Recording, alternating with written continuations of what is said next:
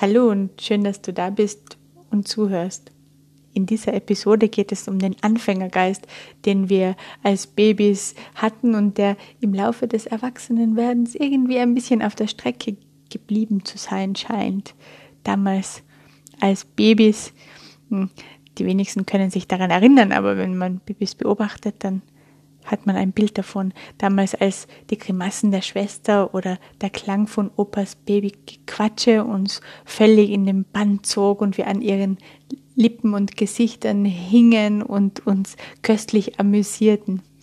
Das war wahrscheinlich der höchst vergnügte Anfang unserer eigenen wundersamen Entwicklung. Und wenn die Schwester und der Opa vielleicht in der Küche waren und das Essen vorbereiteten, dann haben wir währenddessen mit unserer Gesichtsmuskulatur und Lautbildung gespielt und uns darin geübt, sprechen zu lernen. Ist es vorstellbar, dass wir darüber nachdachten als Babys, was wir da genau taten? Dass wir den Plan verfolgten, in so und so vielen Monaten werden wir das Wort Opa dann hervorgebracht haben und dazu üben wir jetzt 3-mal täglich für jeweils 15 Minuten. Kann es sein, dass wir uns als Babys dafür kritisierten, wenn sich jetzt unsere Lippen mal nicht so zum vollkommenen O formen ließen? Dass wir niedergeschlagen waren, weil es allen anderen in unserer Umgebung scheinbar problemlos gelang? Wohl eher nicht. Viel eher war es die Poesie des Augenblicks, die uns in ihren Bann zog, während wir die Welt und uns selbst staunend beobachteten, erforschten und erkannten, was da so um uns und in uns passiert.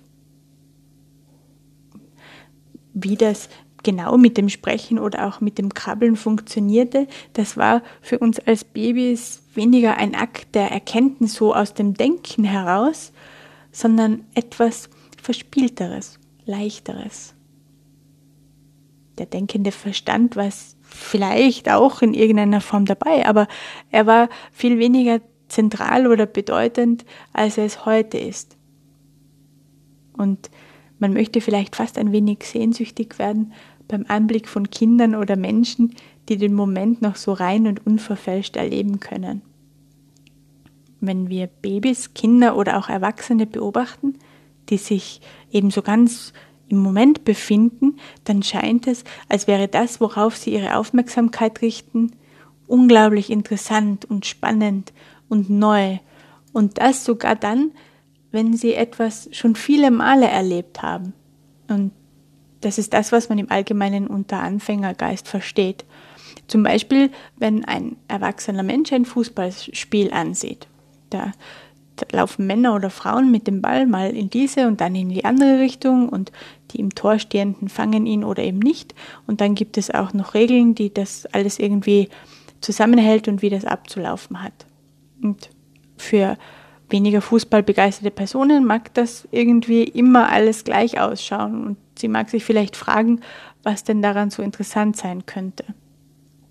Aber vielleicht würde sie, wenn sie ein wenig darüber nachdenkt, zugestehen, gut, das Wetter ist eigentlich nicht immer gleich bei so einem Fußballspiel und das Gras auch nicht und auch nicht die Schiedsrichter und die Stimmung ebenfalls nicht. Und wenn sie länger darüber nachdenkt, wird ihr vielleicht auch noch die körperliche oder psychische Verfassung der Spielenden einfallen. Und dass es da so verschiedene Strategien gibt. Und dann gibt es da auch noch das Zuschauen selbst, das vor dem Fernseher sicher eine ganz andere Qualität besitzt als beim Public Viewing. Und die meisten Fußballfans werden wohl von dem besonderen Feeling schwärmen, das entsteht, wenn sie ein Spiel live im Stadion verfolgen. Die Lebendigkeit des Spiels und des eigenen Daseins scheint dort besonders intensiv spürbar zu sein.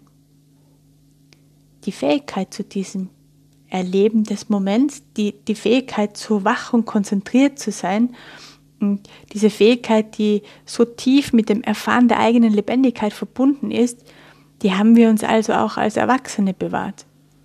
Wir können Anfängergeist.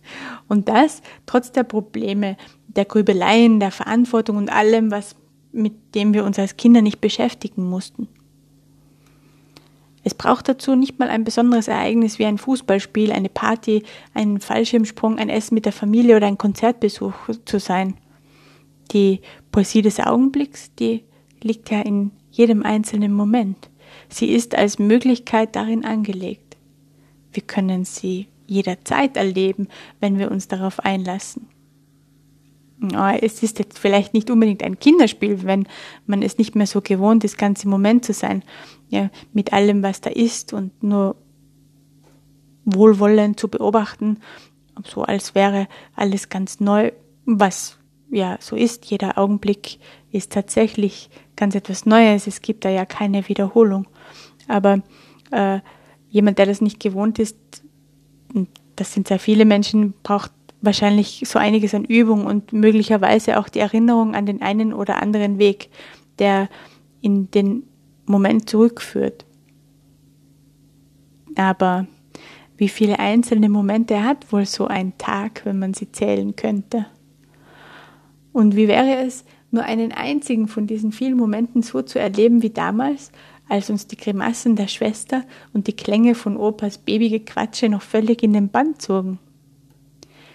Möglicherweise finden wir es in allein einem dieser Momente und damit vielleicht möglicherweise auch eine Erkenntnis, die viel tiefer geht, als unser Verstand es uns je ermöglichen würde.